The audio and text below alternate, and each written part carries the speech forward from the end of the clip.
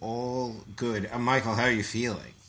The pain is better now than it's been in a little bit because they put me in like a hard splint. So that's nice at least. But so what happened?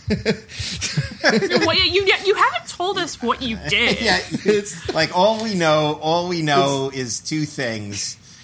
Chicken suit, broken ankle. Yeah. So you're going to have to elaborate a little. And third boys weekend. So I'm just like... It's not an exciting story, but it's an embarrassing one. Well, then... Yes, I was in full chicken garb, in flip-flops, and we were...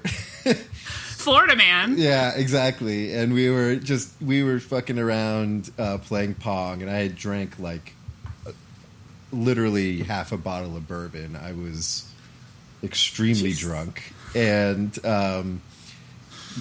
I was kind of like playing Pong near this little hall closet, and my friend kind of jokingly tried to shove me into it, and I got very serious and angry and tried to like throw him in it, and in doing so planted very hard on my right foot, which for everyone listening, how old are you, Michael?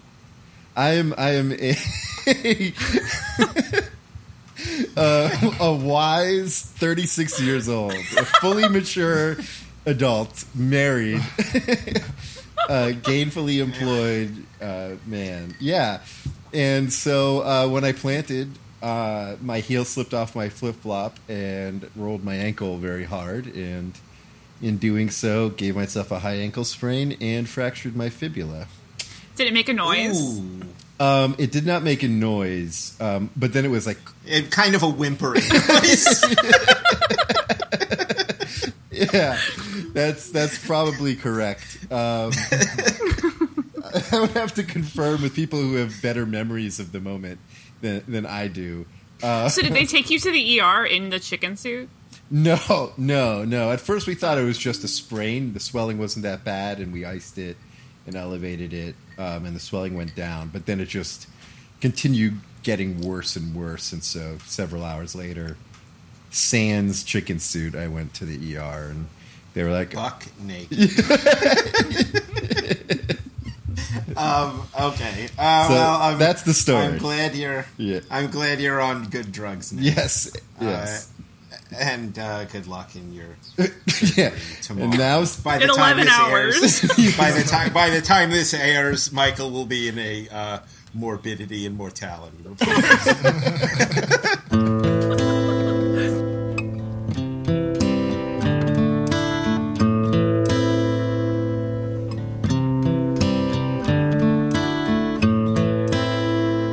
I hurt myself today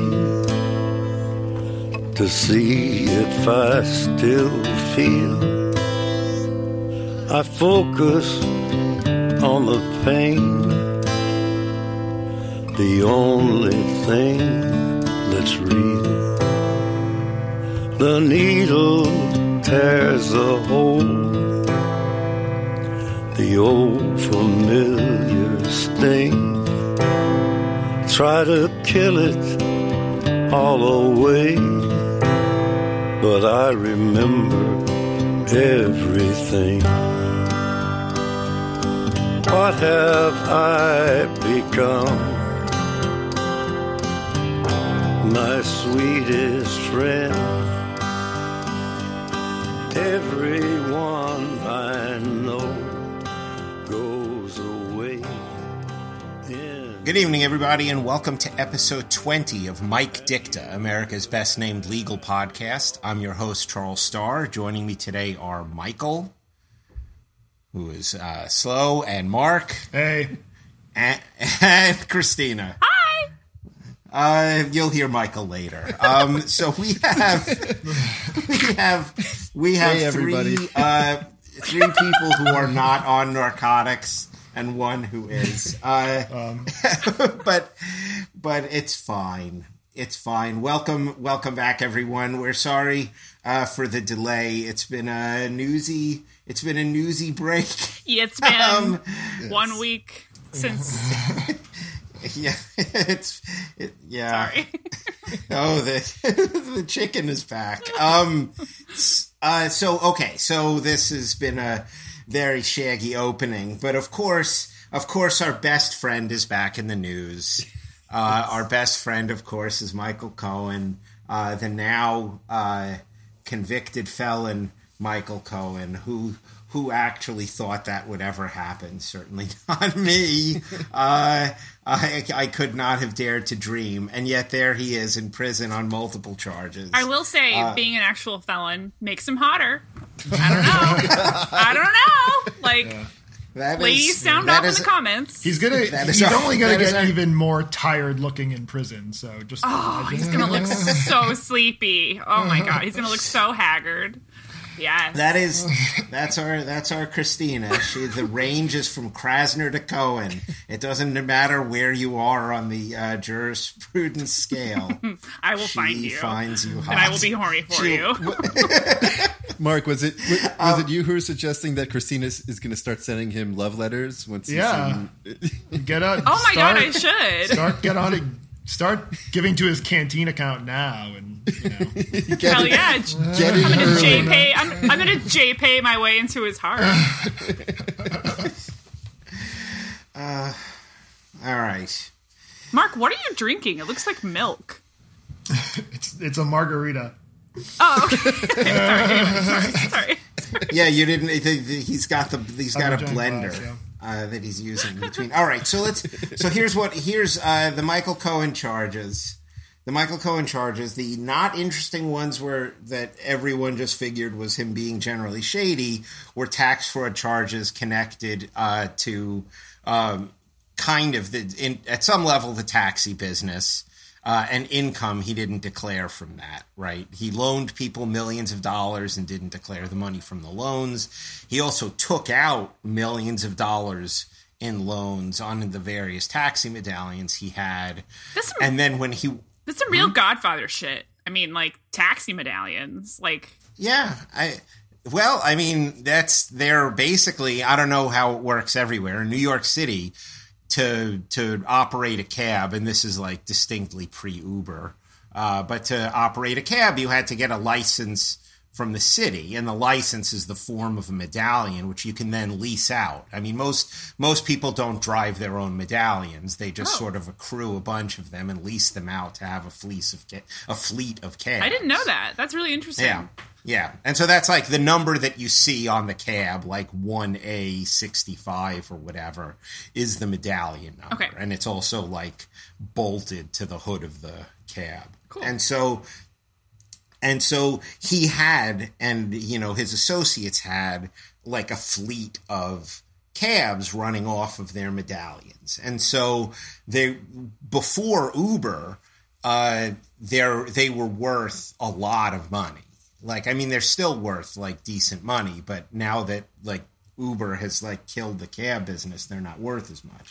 But they were worth in excess of $1 million because the city, like, restricts the number that are on the market. I feel like my papa is like telling me a story of ancient past, like telling me of the taxi medallions before there was Uber, papa. That's right. Well, that is my lot. And so, what is a taxi? Okay, so he loaned money to other people to get medallions. This is probably the guy, Gene Friedman, the Taxi King, who I literally graduated high school with. Cool. But didn't know. And he also used his own portfolio of he also used his own portfolio of medallions to take out loans. But then when he wanted other loans, he didn't disclose that he had this massive loan liability, like with his own medallions as collateral. And so, he got busted for tax fraud and bank fraud for not declaring it. And he also brokered the sale of a Birkin bag and didn't declare the commission. For $30,000! Yep. Like, what was that shit made out of? Like, actual human skin? That's the thing. Like I saw that and I was like, oh wow, $30,000. That's expensive for a bag. And then I read a little more, and apparently a $30,000 Birkin bag is like a street knockoff. What the fuck? Oh my god! That they go for like $250,000, or like some of the more exotic ones are like really high end. So he got busted for a shitty Birkin bag, which is like beyond my comprehension of wasteful spending, more that we'll get to later on Manafort. I mean, that $30,000 Birkin bag is 2 ostrich jackets. 2? Which is now a unit of just measure. In case one is like at the cleaners, you gotta have your other one. A unit of corruption measure. A unit of corruption is an ostrich jacket, which converts to $15,000 American. So that's it. So that was all of Cohen's like not interesting stuff. What are the juicy ones? All the sort of cheap ones of his just regular being a New York schmuck trying to grift what he could. And then he got to the Trump stuff was the things that everyone knew about, which was the McDougal and Daniels payoffs. Right. And he copped to those too as campaign finance violations. Right. Which was actually kind of surprising, I think. And we talked about it on this episode, but there was actually interesting law there that we didn't get into with the nuances, but, there's like a knowledge requirement with federal criminal election charges that are very atypical. So it was interesting how that came out. Basically, unlike other crimes, you actually have to know you're violating the law and be aware of the law to be charged criminally. So are you saying ignorance of the law is a defense, like in this? Absolutely. That's insane. Yeah. Well, there are a lot of them where there are knowledge requirements. A lot of them there aren't. Right. But like anything that a rich person can do, there are knowledge requirements. That's the perfect loophole for Donald Trump. Right. So, except for all of the recordings. Yeah. Yeah. Except for all of the recordings where he's like, why aren't people doing more crimes for me? The rationale, which by the way, I love like the way that this is a criminal information, right? He wasn't indicted. He pled to an information, which is basically the government writing down what they would charge him with, and he just pleads guilty to it directly.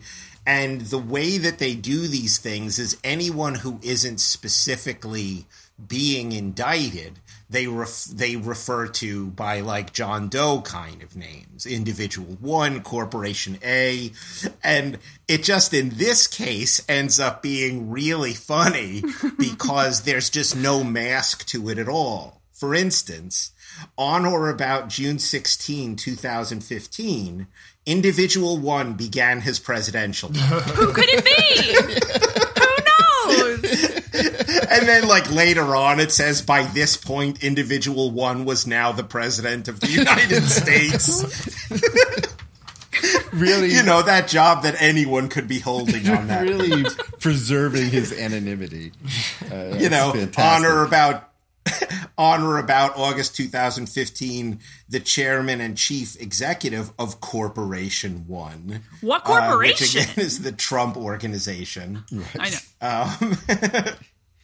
Yeah, no, it's fantastic. Oh, wait, no. Actually, Corporation 1 is the parent company to the Inquirer. The fallout from this, though, has been hilarious because Trump basically tweeted like that Michael Cohen was a fake friend. Like, yes. Like the president of the United States was like saying, like bitching about his like friend who stabbed him in the back. It's so great. If this wasn't real, it would be very funny. But. Trump was like 2 steps away from snitches get stitches. Yeah. But whenever he's in these situations, he always like finds himself advocating for like reinterpretations of criminal procedure that would like effectively, lead to the abolishment of prisons because you would never be able to prosecute anybody. But of course, I mean, he's actually woke. Except of course he only thinks that, he'll say that and then he'll go tweet the next day that like, crime is on the rise and we need to let police execute people on the spot or something. Right, but that's brown people. That's illegal immigrants, of course. Right. That's not witch hunts, politically motivated witch hunts, which that's literal. But I mean, I think that is his preferred method of jurisprudence, is the most dangerous game. Right, where the cops just go out and shoot anyone who looks kind of guilty. Yeah. Right. With looking kind of guilty having very clearly defined terms under this administration. And so that's it. So they got him on both of those charges. The arranging for essentially in the campaign finance terms, basically they were in-kind benefits where he fronted the money, and it actually did intersect, because one of the loans that he took out was he took out a HELOC, a home equity loan. And he took out a $500,000 home equity loan, and that's the loan where he didn't disclose he didn't disclose that he had $14 million of medallion liability. Right. So all of his assets were encumbered. Okay. And so he was just lying about his net worth. So I have this might be a really dumb question. I mean, I've been following this, but I've been too scared to ask this. Why couldn't Trump just pay her? Why did he have to go through Michael Cohen? I don't really understand that. That actually would have been much better. Yeah, legally it would have been much better, but he wants a layer. The answer is because he wanted a layer of deniability. Right. It's not a legal question; it's a political question. Right. He didn't want to pay her because he didn't want a paper trail connecting her. But this is way more of a paper trail. Illegal. Well, I mean, if he gave her money and signed an NDA with his name on it, then that's. Right, and that's what the exchange was for. The money was for the NDA, but this is the kind of thing that I think this way of operating works fine for Trump when he's Trump sort of mogul, media mogul / semi-real businessman, but once you find yourself under the level of scrutiny that a president has, it suddenly it starts to look a lot more ridiculous. Yeah, I've just been wondering the whole time. I was just it seems like this would have been way easier if he had just paid her. But no, it would have been. But he needs 15 layers of deniability. Yeah. So think about it. 1, he runs it through Cohen. 2, Cohen runs it through this indirect purchase method where they're doing the kind of catch and kill with the Inquirer. Right. And then he has another layer of deniability because they sign the contract with the Essential Consultants Corporation as agent for an unnamed party, David Dennison, right? Standing in for Trump. And so and there's an NDA with punitive sanctions for violation of it. So the reason they did all of this, which is a huge paper trail, is the huge paper trail was designed to be 6 layers of insulation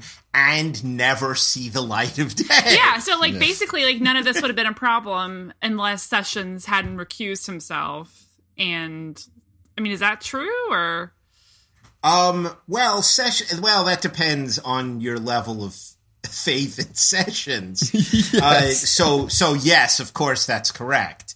But I mean, Sessions isn't how it should have mattered, right? If Sessions had an iota of integrity and Sessions were running the investigation, he'd have come up with all of the exact same stuff. Yeah. Once you start scratching the surface just a little on Michael Cohen's involvement with the Russians, all of this stuff pops up, I think. But of course, it just all showed up. But Cohen, I mean, though the fact is Cohen wasn't even prosecuted by Mueller. Right. Right. Basically Mueller found this stuff, knew that it was kind of outside of his mandate. He probably could have kept it in his mandate, but he's trying to protect himself and his investigation as much as possible. Right. So he literally tied it up in a bow and handed it to the U.S. attorney for the Southern District. Right. And let the Manhattan a federal prosecutor handle the whole thing. And so all of it took place in New York. Yeah. And it happened very quickly. Yeah. I think the more interesting recusal question is, or issue was actually that when this got handed off to the Southern District of New York, their U.S. attorney was an interim Trump appointee whose interim period was going to lapse, and the district courts were supposed to pick his replacement. And no, they just renominated the same guy, though. The district courts took him, but only after he recused himself. And I think it's an open question if he didn't recuse himself, whether the district courts would have been like, yeah, let's just keep this guy in, who's inserting himself into this investigation that, implicates. That is a really interesting question because it just calls, it calls into question the whole integrity of like U.S. attorneys in general, because they're all political appointees technically. Right. So great system. Yeah. Well, but so he recused himself. He got renominated, but it's out of his hands now. And it's deputy U.S. attorney, assistant U.S. attorney who's running it. And like one of the interesting things is people made a big deal of the fact that there's no cooperation agreement. Right. Which there isn't. But that's, I think, less meaningful than I think people think it is, because if he does provide information to Mueller and the Mueller investigation, I'm fairly confident that Mueller will write a letter for his sentence. Absolutely. And, like it's not in the papers now, but I don't think that it is out of the question that there will be sentencing considerations down the line if he continues to cooperate. Yeah. So how many years is he looking at? I don't remember. Like 8? I don't know. I think on the high end, but I think the guidelines range is much lower than that. Yeah. But I don't remember. I thought it was around 5 is what was expected, was what maybe the office recommended, but I read that a while ago, so I'm not sure. But I think just like Flynn, I think they're going to keep kicking the can on sentencing. Right. Because as long as the person is cooperating, they're just like not going to sweat it. Right. Are they going to take all his money, or like what's going to happen? Yeah. I think so. Absolutely. I think he's going to lose the money. Yes. The funny thing in terms of sentencing is like the contrast is Papadopoulos, who pled guilty months ago and was theoretically cooperating. But they just released the sentencing memo on Papadopoulos. It's so insane. And it's really bad because they're like, we are not giving him any cooperation credit because he literally never stopped lying to us. And he hindered the investigation. He hindered the investigation twice, and that's why we got him on obstruction. Like, he lied to us about the timing of a meeting, and he lied to us about the content of a meeting. Right. And then when we proved to him that he was lying, and he agreed to cooperate, he lied again. Right. And then when we proved that he lied about that, he lied again. And he has never been fully forthcoming about any of the things they want to talk about. Like, he met with, I don't remember his name anymore, Mifsud maybe? The guy from Malta. I think that's right. The foreign relations professor from Malta. Who I can't remember all these people. Jesus. Who's a Russian agent of, whatever. And so he met with that guy, and he met with other people, and he tried to broker the meeting between Trump and the Trump campaign and the Russians. And it's just been forever. They've known all about it because I guess he got drunk and bragged to some diplomat and some Australian diplomat about his connections to Trump and Russia. And so they immediately the Australian government told the Obama administration about it. So he's been under the microscope forever. And just despite the fact that everyone knew everything, he kept lying to them. And wasn't there something in that literally someone was able to leave the country before the government was able to pull their passport or detain them or whatever? Yeah. Because he had misled them about that person's role in all this. Something along those lines. Yeah, I think he lied about the timing of a meeting. Right. And when he met them would have made it not relevant to certain other inquiries. Right. And so they didn't stop him in time. Right. And so then he bolted. I don't remember who it was, but he left the country. Right. And so he got a sentencing memo that was basically like, oh yeah, we want prison time. Yeah. And it's only like I think they only asked for 6 months, which is 6 months more than I'd want to do. Right. But I think when he pled guilty, the expectation was he was not going to do time because he was a low level guy. But he is going to do time because he just kept lying. And it's just I think I tweeted this, but like every paragraph in the sentencing memo has some formulation of, and then he lied again. Yes. Get him. It's just pretty. So who else is in trouble this week? Paul Manafort. The big one is Paul Manafort, who was found guilty of egregious sleaziness. Oh man! And he's Paul going Manafort to jail? not attractive, by the way. I'd like to go on the record. Do not want to fuck Paul Manafort. What about like 80s Paul Manafort? let me look it up. One second. Yeah. I gotta. You know what? She's gonna take the fifth here because we all know the answer. But it's pretty crazy. So he got nailed for 5 counts of tax fraud, which like ran the gamut, right? It was failing to disclose his foreign bank accounts, failing to disclose income from certain properties. I mean, I may be like blending some of the Virginia charges with some of the New York charges. Wait, where was he tried? I'm so sorry. This one was the Virginia trial. Okay. Yeah.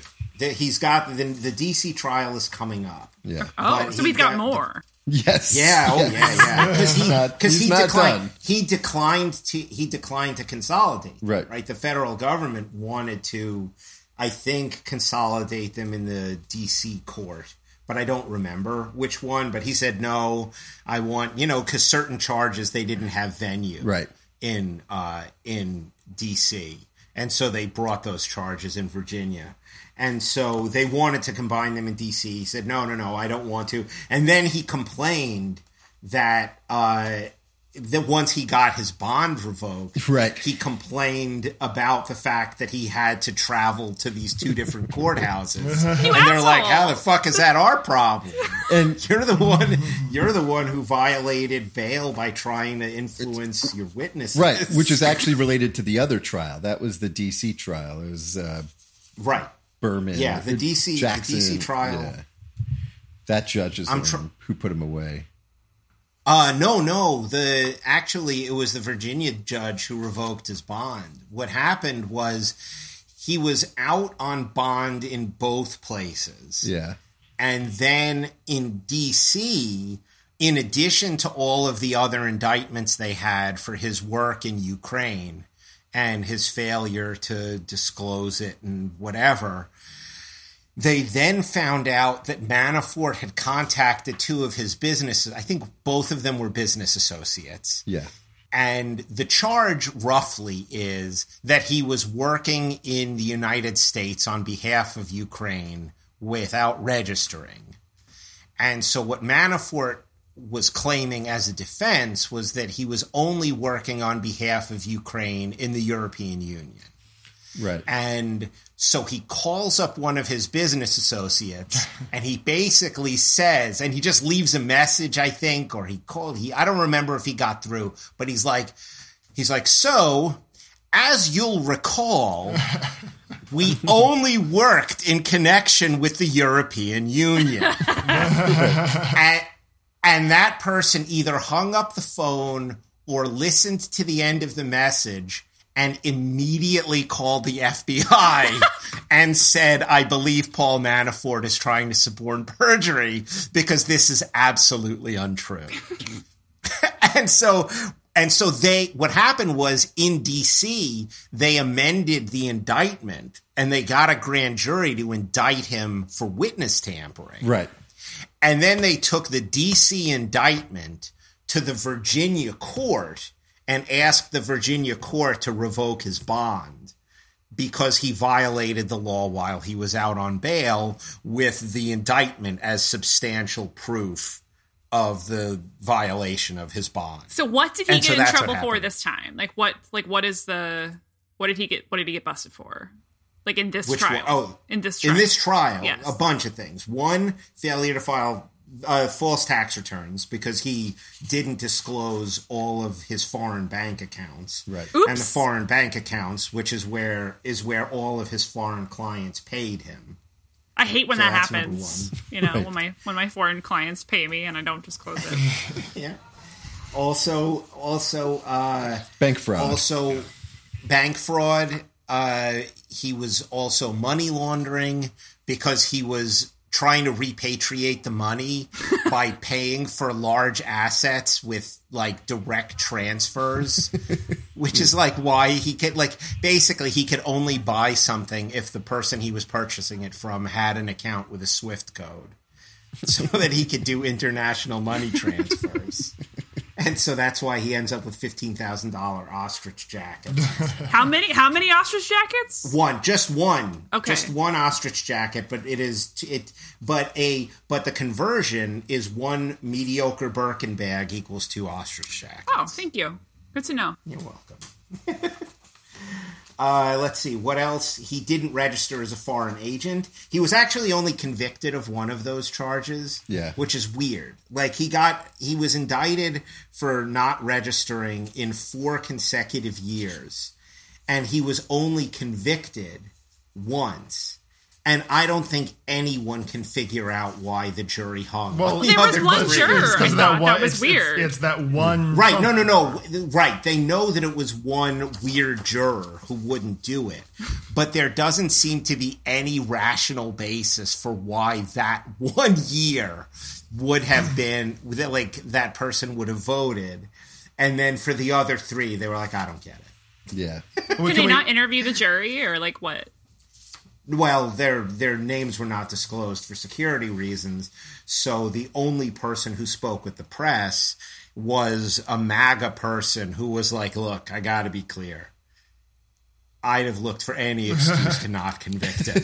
Yeah, I mean, really great judicial system we have here, where I'm looking at the Fox News article right now about her. They're the ones who kind of, I think, of course, she went to Fox News because she's a big Trump supporter. But I mean, she is like the Trump supporter who like goes to the rallies and stuff and says like fake news. And I mean, there's a picture of her like in her living room wearing a MAGA hat, giving the thumbs up sign.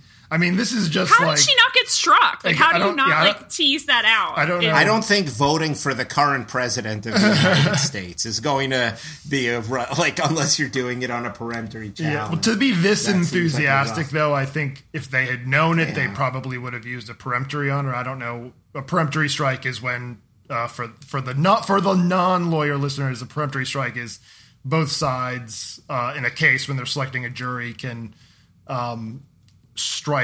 Get a certain set number of strikes they can use on jurors to remove jurors, and it doesn't have to be for a particular reason. It doesn't have to meet much of a legal standard. You can just say, I don't like this person. I want them off the jury.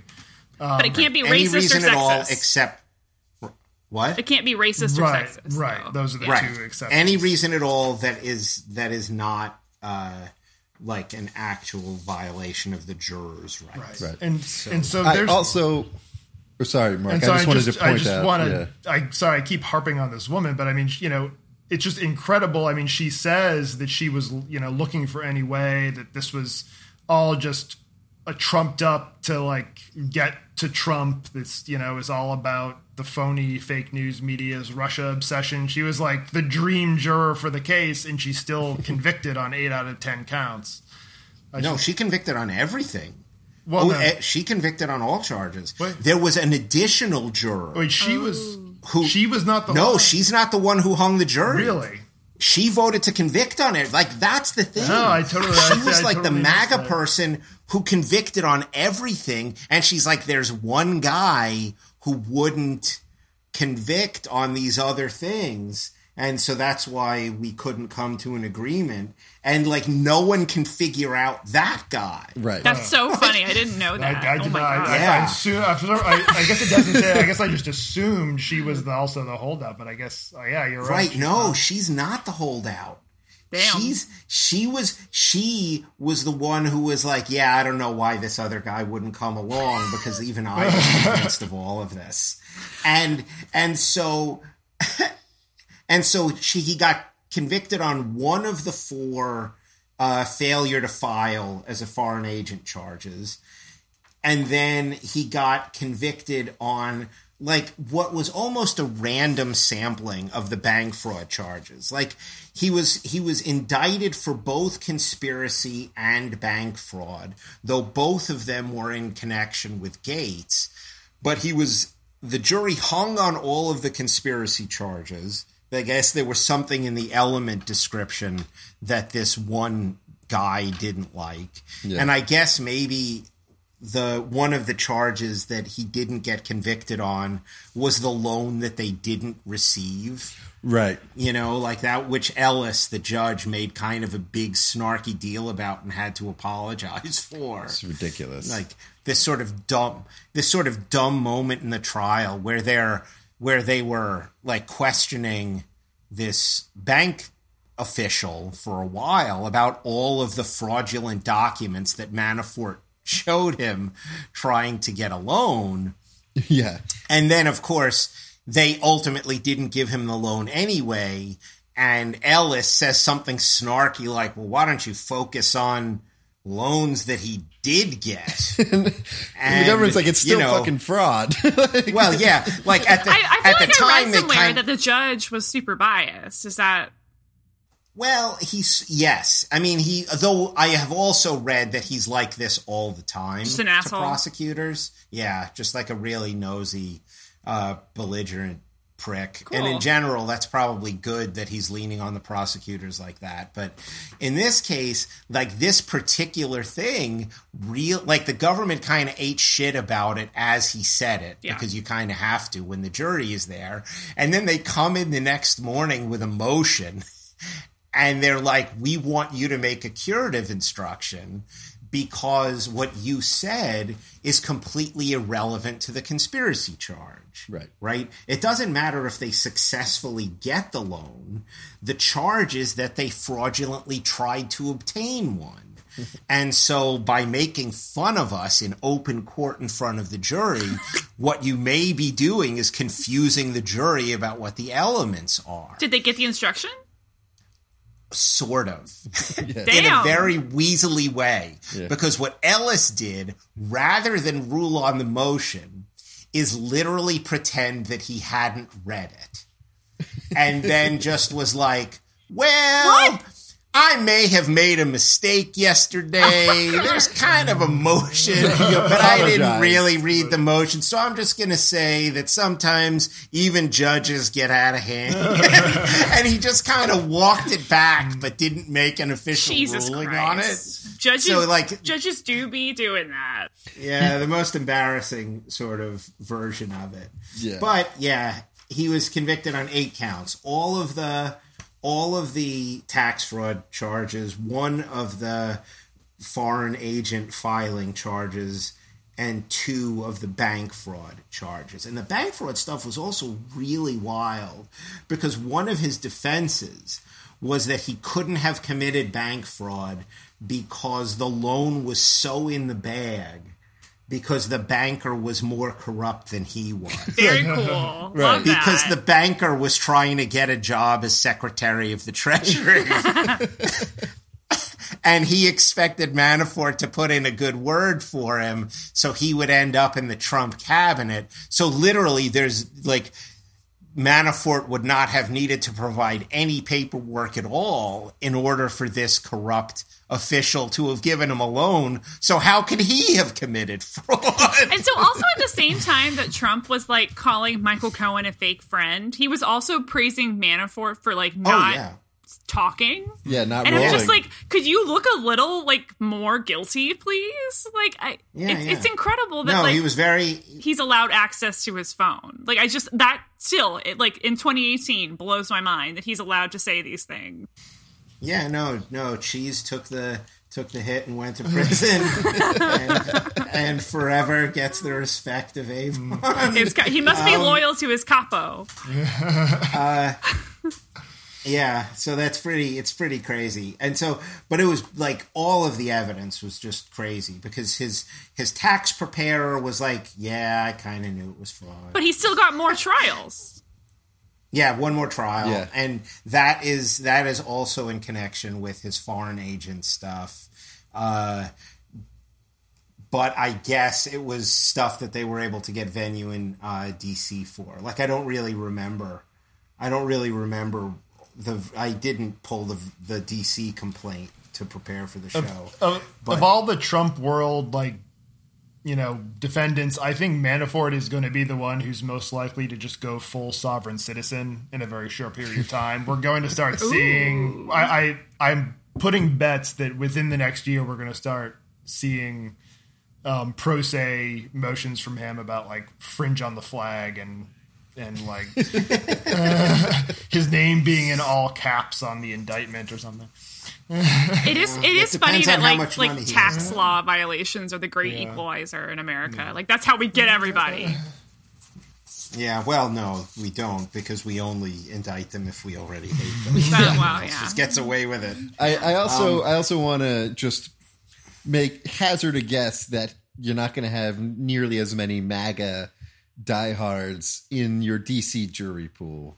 Just to guess. Yeah, I think it's gonna be trickier for him.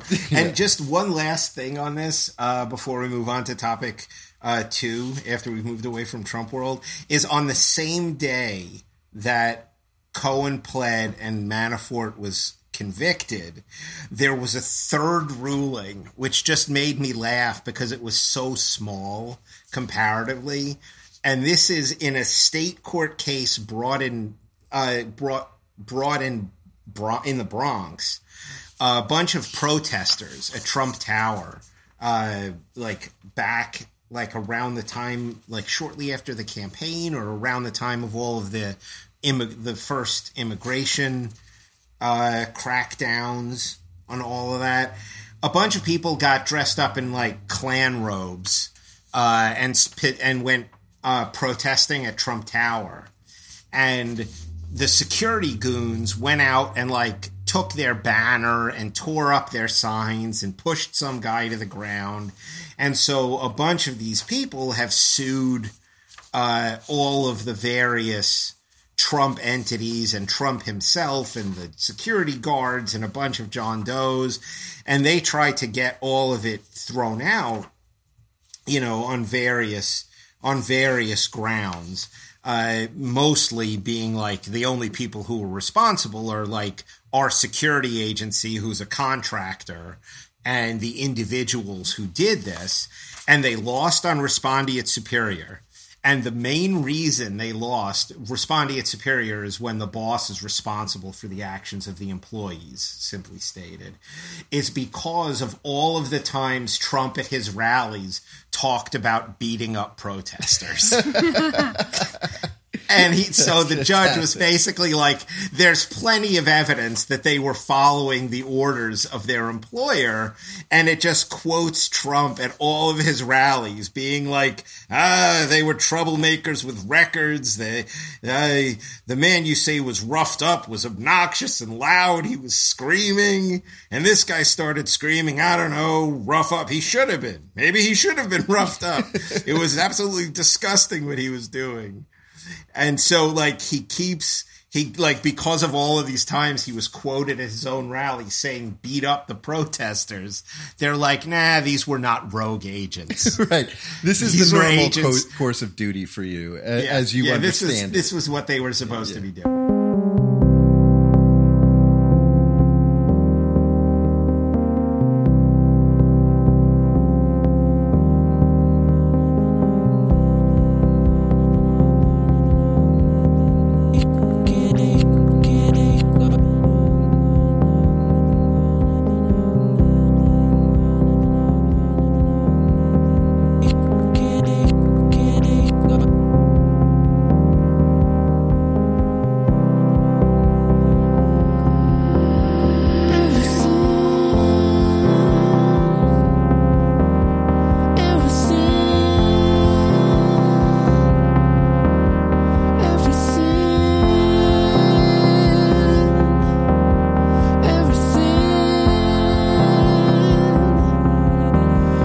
So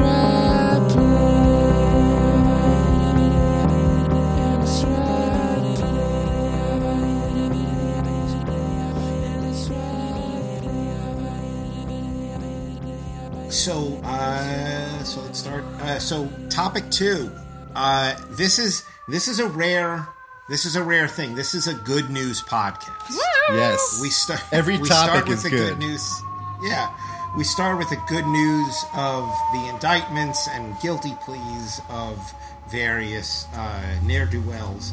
And now we've talked about it at least once, which is Bivens action, which is where you sue state actors. Well, it's a little bit more. I mean, so there's I guess it's not 1983. Yeah, like 1983 is where you sue like a municipality or like you sue the police for constitutional violations. Now, Bivens action is where you sue a federal agent. Right. So it's basically the same thing. It just has a different name. Yeah. When I was saying state in the sort of more general sense, as opposed to the state-federal divide. But yes, the Bivens action is specifically for federal agents. Bivens is actually one of the cooler case names. It's Bivens versus 6 unknown named agents of the Federal Bureau of Narcotics. Very cool. Because I guess he got roughed up by some cops, but didn't know who. And so he was suing them like as a John Doe, basically. But basically, in this case, it's called Lanuza, a name that I'm sure I've pronounced incorrectly.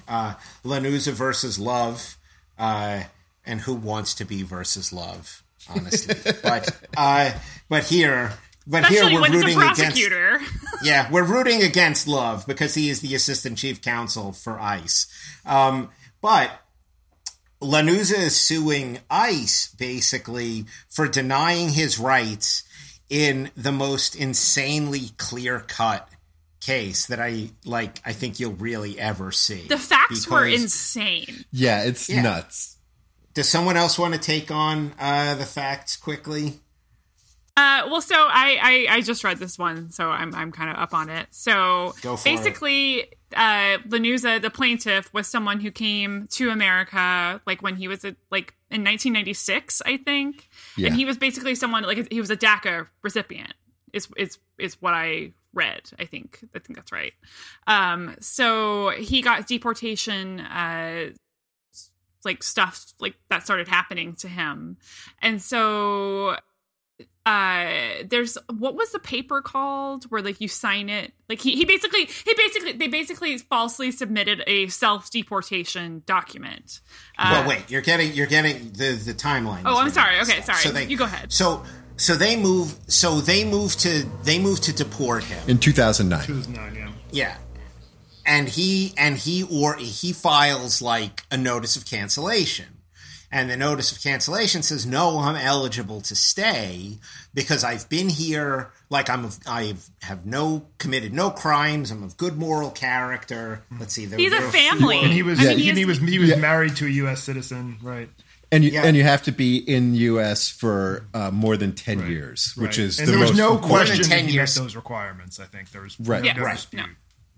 Right. There is at this point no dispute. Right. It got disputed during his hearing. Right. Because what the prosecuting attorney did was he submitted a document like some, TPS report basically where he said that Lanuza had signed a self-deportation order 7 years ago. Right. That he agreed, he admitted that he was in the country illegally and that he would leave. Right, in 2000.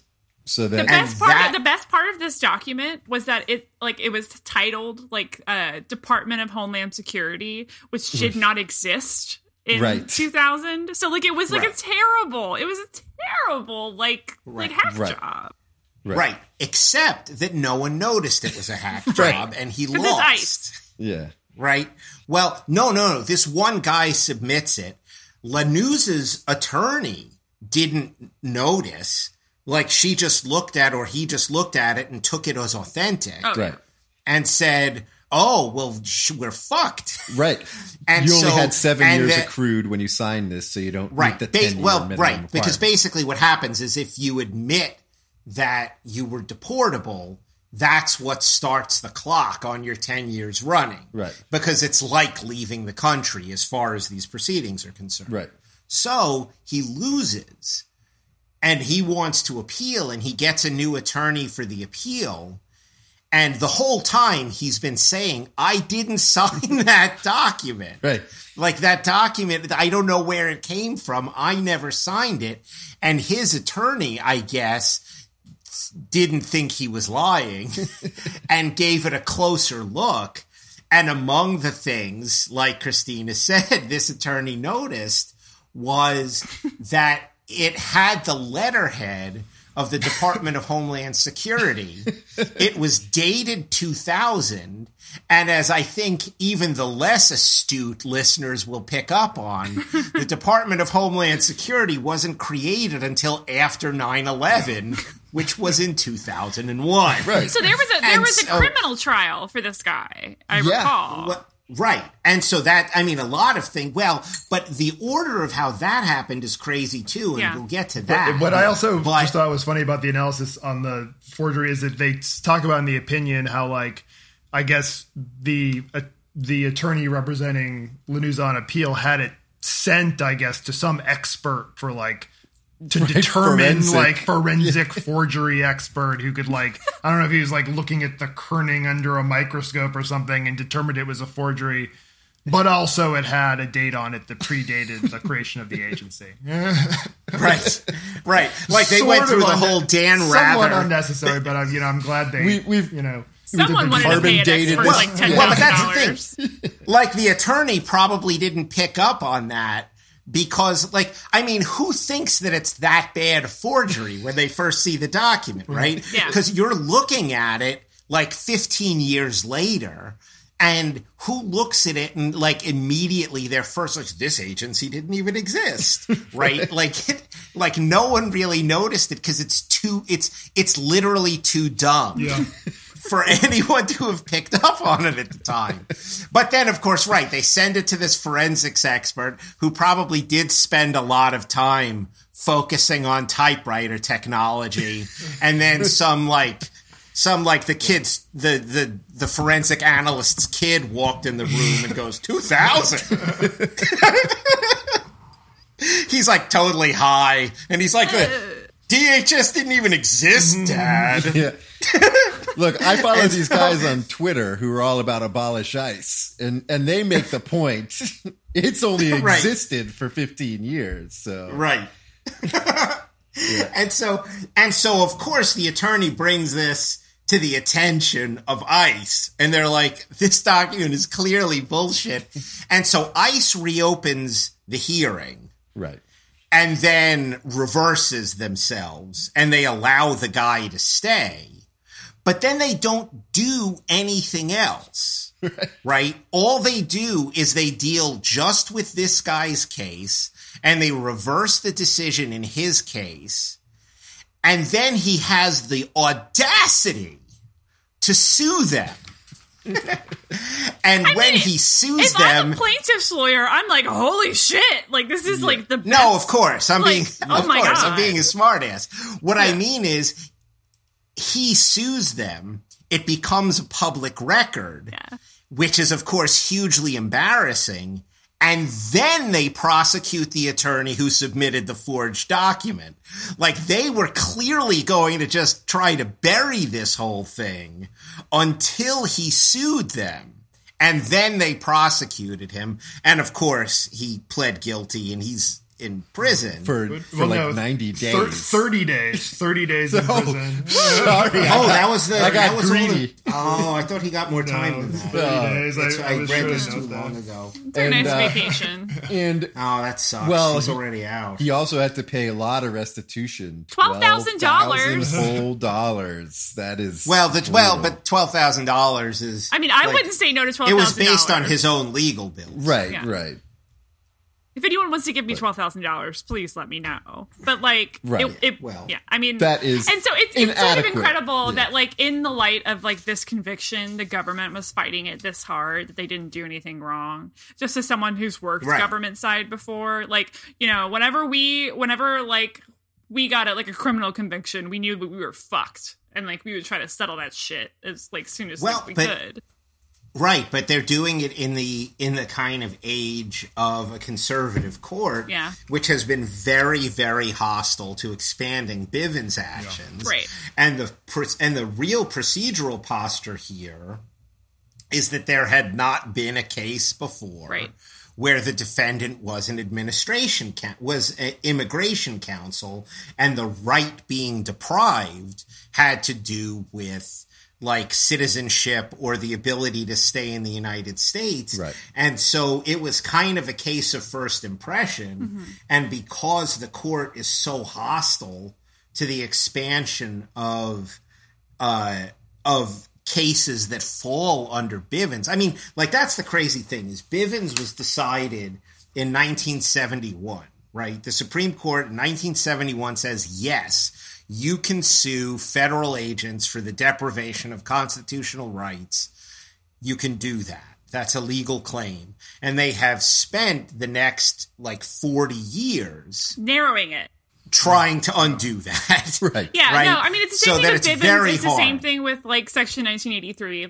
Like, I mean, it is just incredible the amount that, like, the law has narrowed these claims to where you basically have to have something egregious like this to recover it all. And so that's why, like, reading this,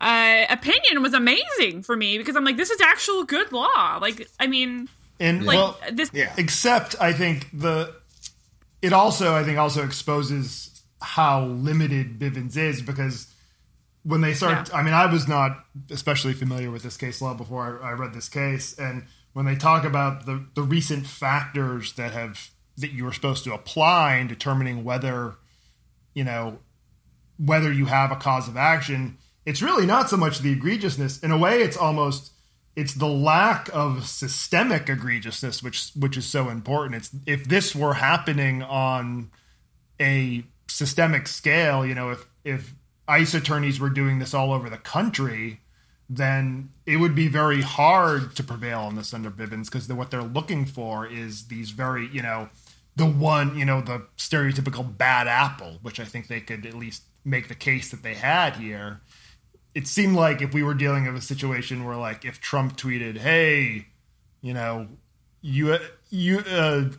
our brave ICE attorneys, imagine how great it would be if they could just make up documents to get people out of the country." Nice. if he said that, and they started, impression, and then, Mark. Thank you. And if people started doing that, like, that would not be an action under Bivens, because it would become this policy that the court says, we're not going to get into allowing these causes of action to sue when it deals with, like, a policy of the executive branch, because the thing that I really liked about this opinion was that it, like, went through all the factors and said, yes, Bivens applies. And then when it came to the qualified immunity section, and, like, just listeners who don't know about qualified immunity is something that protects state actors if there's things that apply that basically make it a certain, like, pattern or practice to, like, to do this thing. They're basically like, no, qualified immunity, like, of course does not more apply. than that, because, like, qualified immunity applies to cops. Prosecutors have something a lot closer to absolute immunity,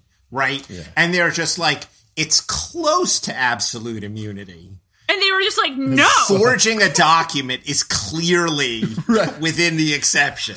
They're like, they mentioned, and they deal with it in, like, one sentence where they're like, yeah, no immunity. Well, I mean, just as someone who works in this, who had worked in this field, like, just to have, like, this opinion, like, oh my God, like, this is, like, it's a big deal. It's a really big deal to have something like good law like this, because, like, the field of law is so bad. And that's honestly what matters with people who bring lawsuits like this, is having, like, cases like this to cite, basically. So, like, it's a big deal to me. Like, I mean, I know that, like, it's it's pretty small scale in terms of like what Bivens can actually do, but it's a big deal. They mentioned a number of times there that this guy had literally committed a crime. You know, it's like this is. I think it fell under perjury. And then was convicted of it. And if there's ever a time when prosecutorial immunity wouldn't apply, it's like when you are literally committing a crime and doing so in a way that's the opposite of the normal course of your duties, right? Like there's no reasonable rationale for it applying here.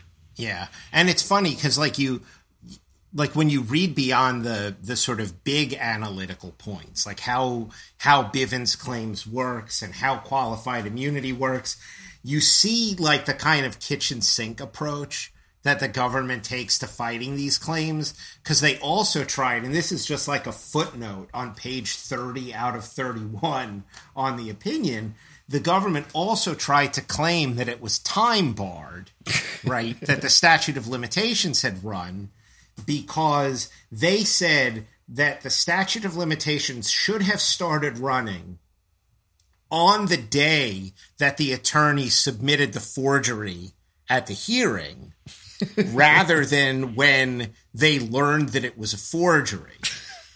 They're like, because it's a forgery on its face, and they got this forgery, and so they only had 3 years from that point to file suit, and the Ninth Circuit throws that away in a footnote. They're like, are you crazy? Like, it runs when you learn it's a forgery.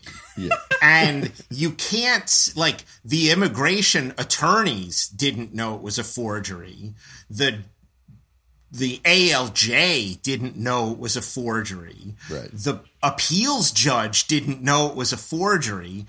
The prosecutor said that it was a government document in his immigration file, and no one at the time had any reason not like to just sort of assume that the government might be submitting documents forged by the prosecutor. Yeah. Right. And they're like, if none of those people knew it, this schmuck being ground under the wheel can't be held to a higher standard than them to have known on the day that he received it was fake. I mean, let's be clear. On the day that he received it, he knew it was fake.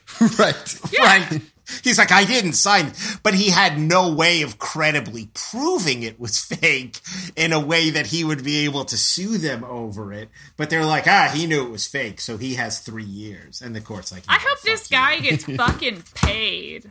You know what I mean? Like, I hope this is Absolutely. Like, I don't know what, I didn't read the original complaint. I don't know what he's asking for, but I hope he gets like multiple hundreds of thousands, because this is ridiculous. Yeah. And he must have spent a fair amount of time in detention too. Yeah. Because like his hearing was in 2009 and they didn't figure out that it was like, they didn't confirm that it was forged until like, what was it? February of 2012. Yeah. So Sanity. like, and he was pretty close to being deported, which is like, that's like life ruining when your wife and kids. He's been here since 1996 and has a family and 2 children. Yeah, you're like 22 years established here, or I guess at the time it would have only been 16 years. It's ridiculous. Yep. But a win for the good guys. Yes. And some Bivens really great law. Yes. Yep. And so congrats to Ignacio Lanuza for his win over Dreaded Ice. Yeah. There's just one thing I wanna say.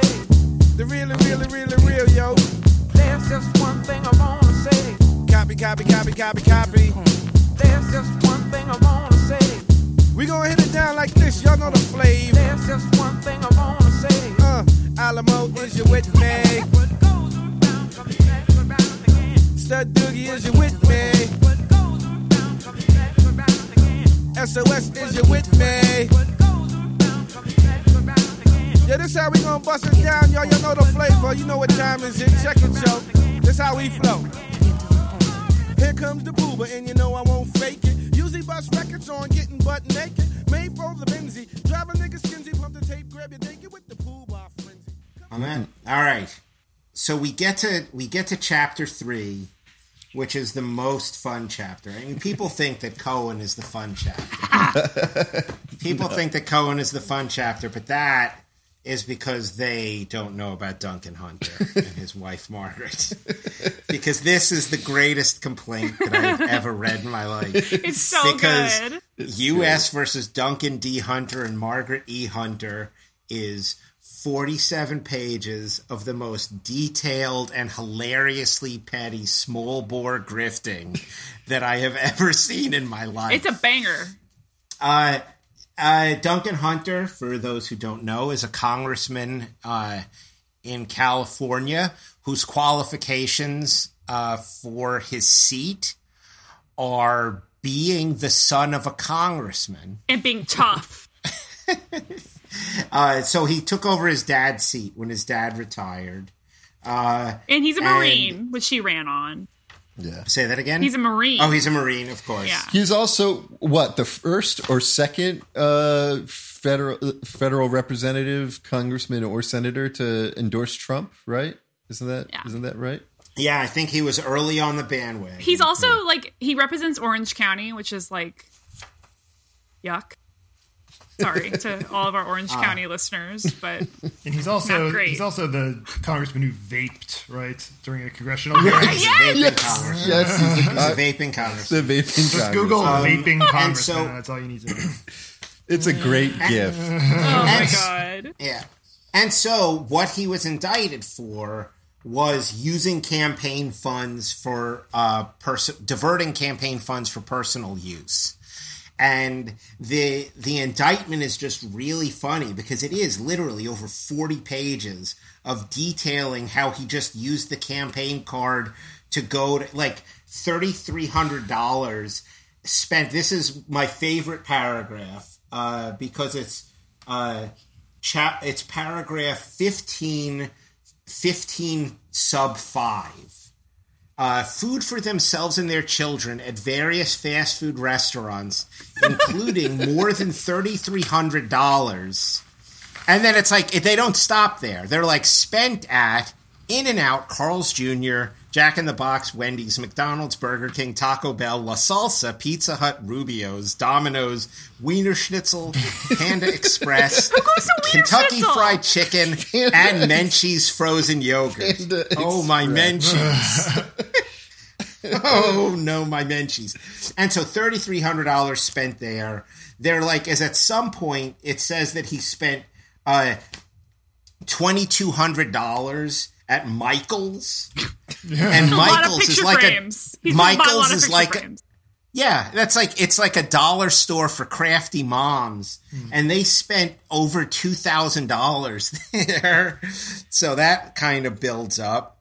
And then just $11,000 at Costco, and it's all crazy. So it's all of that petty stuff, and then every golf trip, every family vacation, and it ends up being what is? I'm trying to find the total. Multiple hundreds of thousands of dollars. Yeah. I mean, it was a grift. It was a big time grift. And his excuse for all of this, by the way, is that women be shopping. Yes. He threw all of it. He blames it all on his wife. This Marine, this macho guy was like, "Oh, I didn't have any idea. My wife did it." Well, I mean, I want to take, if you're using campaign funds to buy yourself Hawaii shorts, I just want to say, maybe masculine, at least the masculine you're describing, Christina, doesn't fully fit. Well, in his defense, they were for a trip to Hawaii that he was also putting on the campaign. Wait, it's yeah. Never mind. Yeah, well, there was. One of the trips.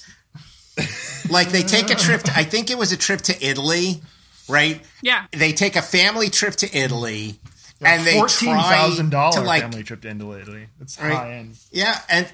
Yeah, and then they try to backdoor it into being a legitimate expense by trying to take a tour of like a naval base there. So good. And so they're like, we would like to take a naval base on Wednesday.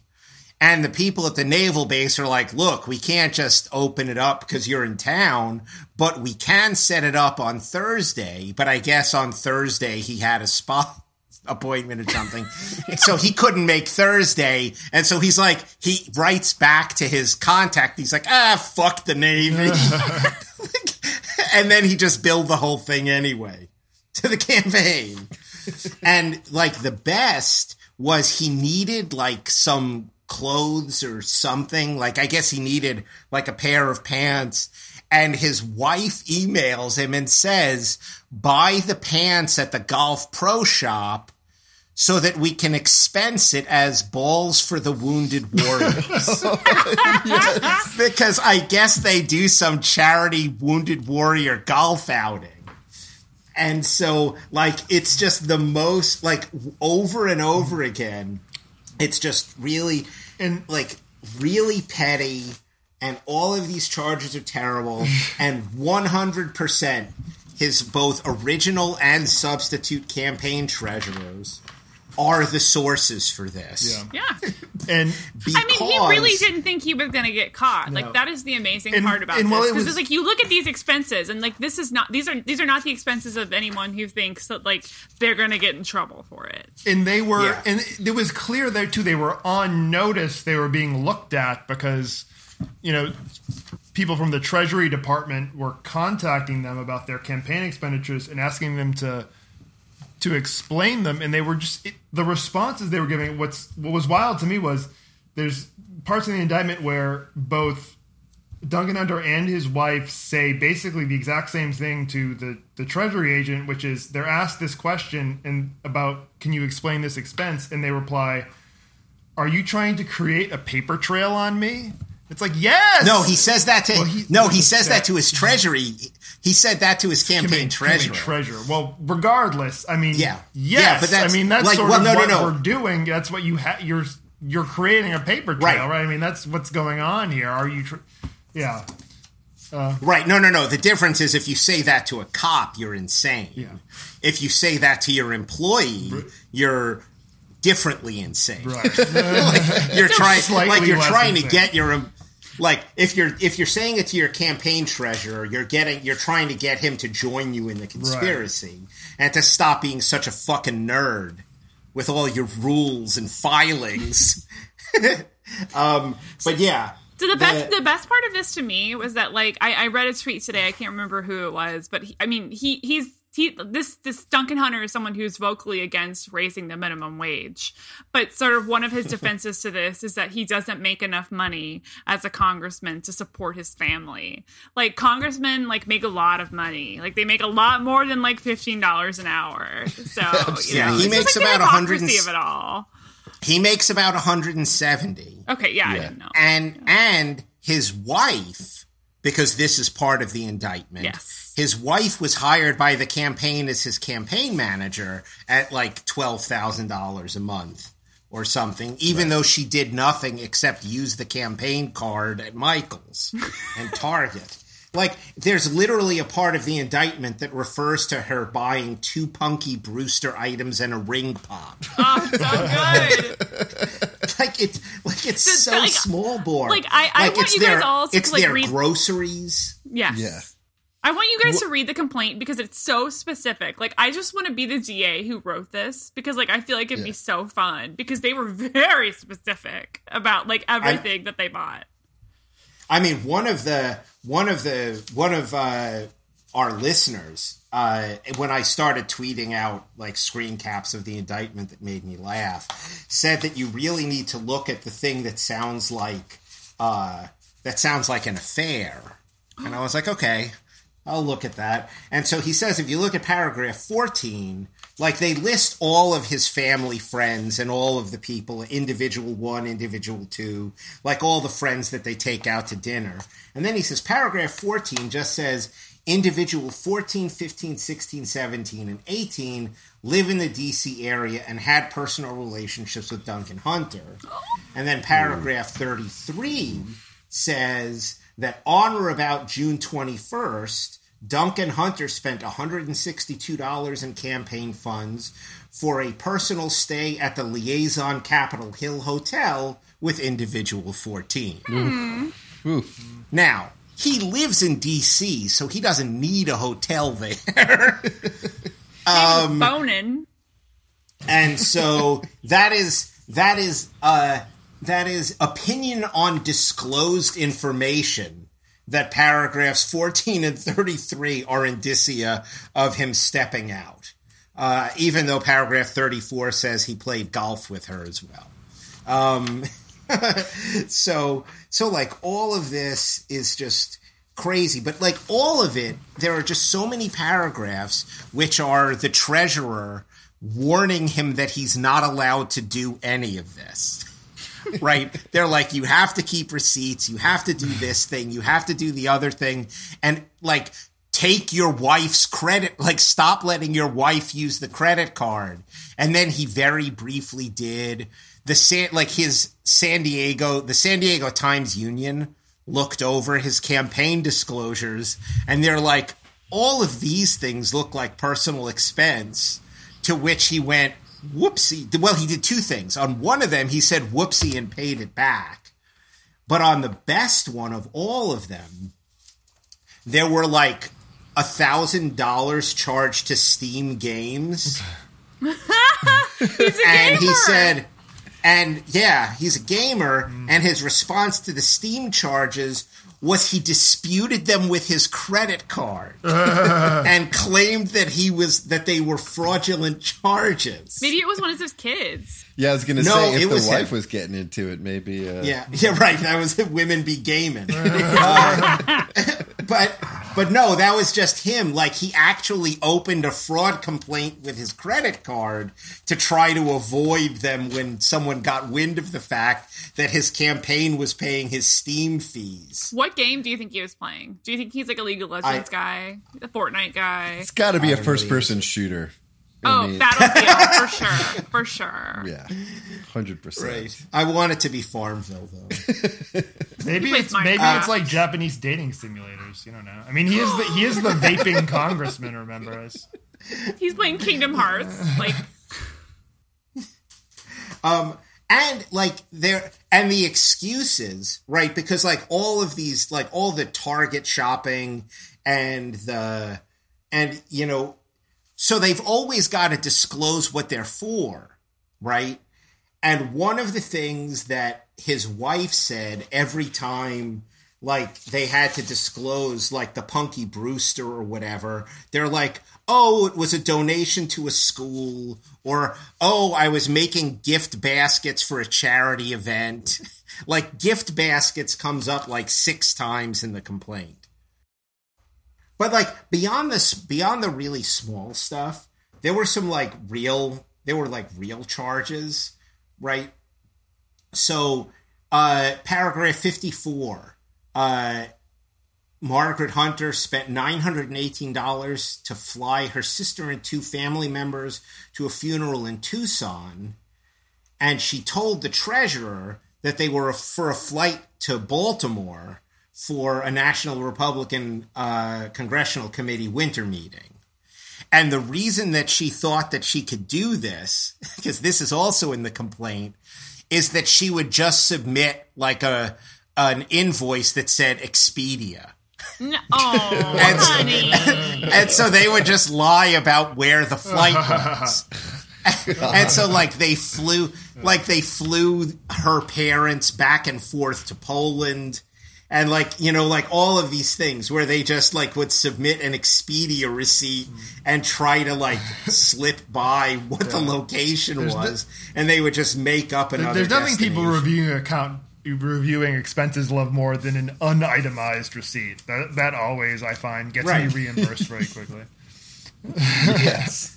I mean, that's what's so funny about the level of detail in the complaint, is that they would just keep saying vague things like congressional event, and then rather than say, that they went and they bought groceries, right? They don't just say they bought groceries. They give their shopping list. It's so good. Where did she learn that this was okay? Like, how many congressmen are doing this is my question. Is it all of them? I don't know. But it's just funny that, like, they have the level of detail that in paragraph 135, they say Duncan Hunter spent $296.58 in campaign funds at Albertsons. You could put a period there, right? Right. Like, if you're writing a complaint, you could just say he spent $300 at the grocery store. But they don't. They say where he bought $196 in family groceries. And you could also put a period there, but they don't. And they say, including dog food, milk, roasted chickens, and paper towels. Like, it's just so gratuitous. Yeah. Right?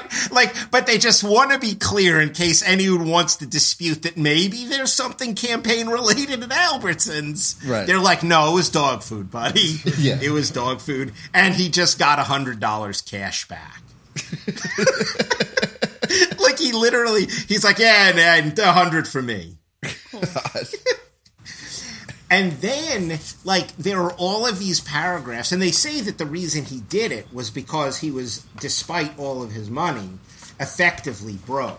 Yeah, I was gonna say, I've overdrafted my account before. I've been there where I had $15, $20 left in it, but I still really enjoyed when they detailed the moments where they were like, yeah, he overdrew his account 6 times, totaling $200 in fees, and had $7 in his personal checking account while spending $1,000. It said he overdrew 1,100 times in 7 years. That's so many times. Yes. Incredible. It lists and I wouldn't laugh if this were a destitute person, but this is a man of some means. You know? Yeah, exactly. Like, it's only, every time I've ever overdrafted has been, like, etched into my mind.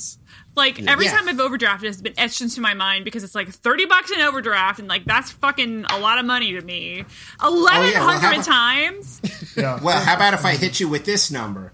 1,100 times in a 7-year period, resulting in approximately $37,761 in overdraft and insufficient funds bank fee. Charles, I'm going to kill myself.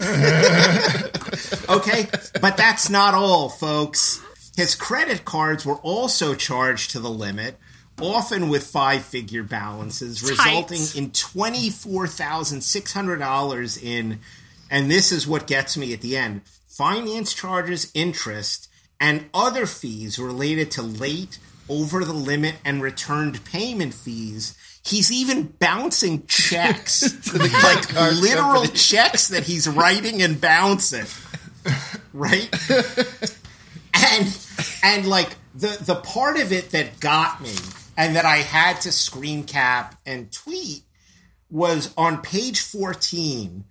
Paragraph 13 carries over from one page to the next.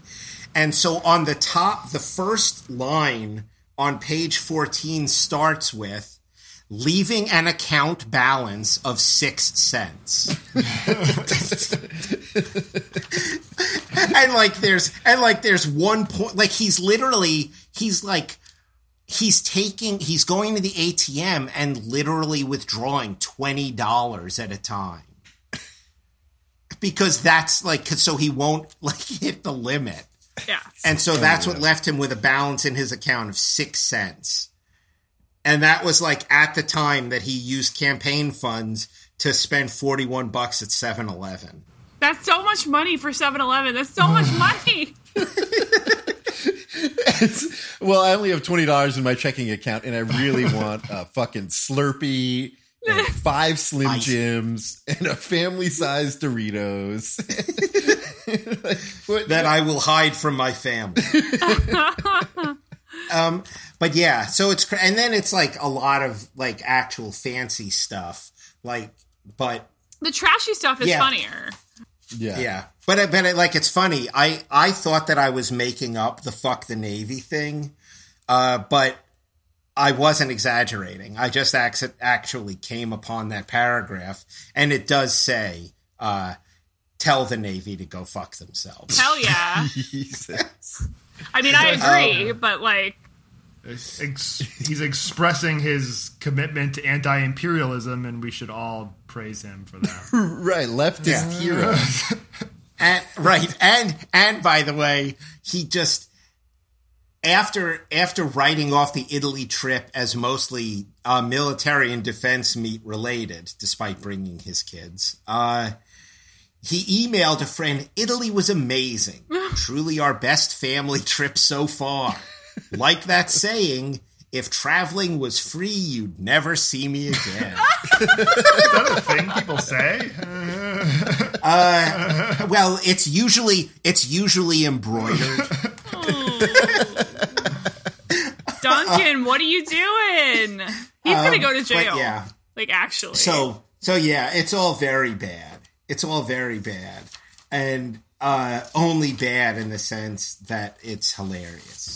Because it's very good. Honestly, it's actually good because probably most of his campaign contributions came from like the worst people ever. I was about to say, another reason he's a leftist hero. He's ripping off the worst donors in the country.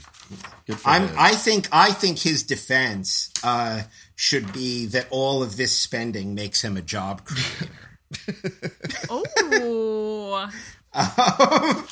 Trickle down economics, bitch. That's exactly right. And so that's it. Like, just an insane amount of grift in not a lot of time. Wow, what a positive episode. Yeah. All the right people are paying. Yeah. Things are just going to keep getting better from here, I think.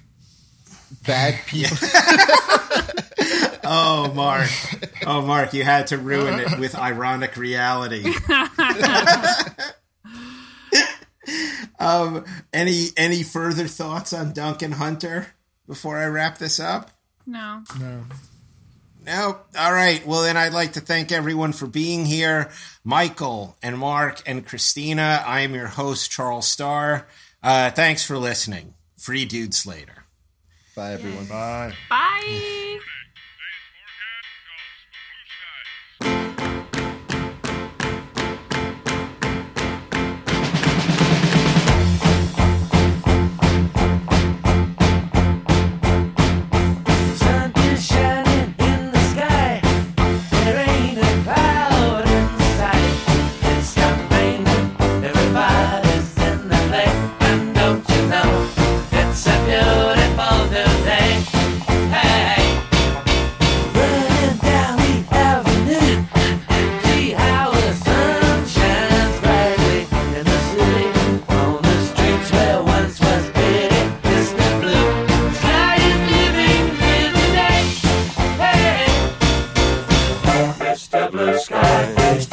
Why you had to hide away for so long? Where did we go wrong? Mr. Blue Sky, please tell us why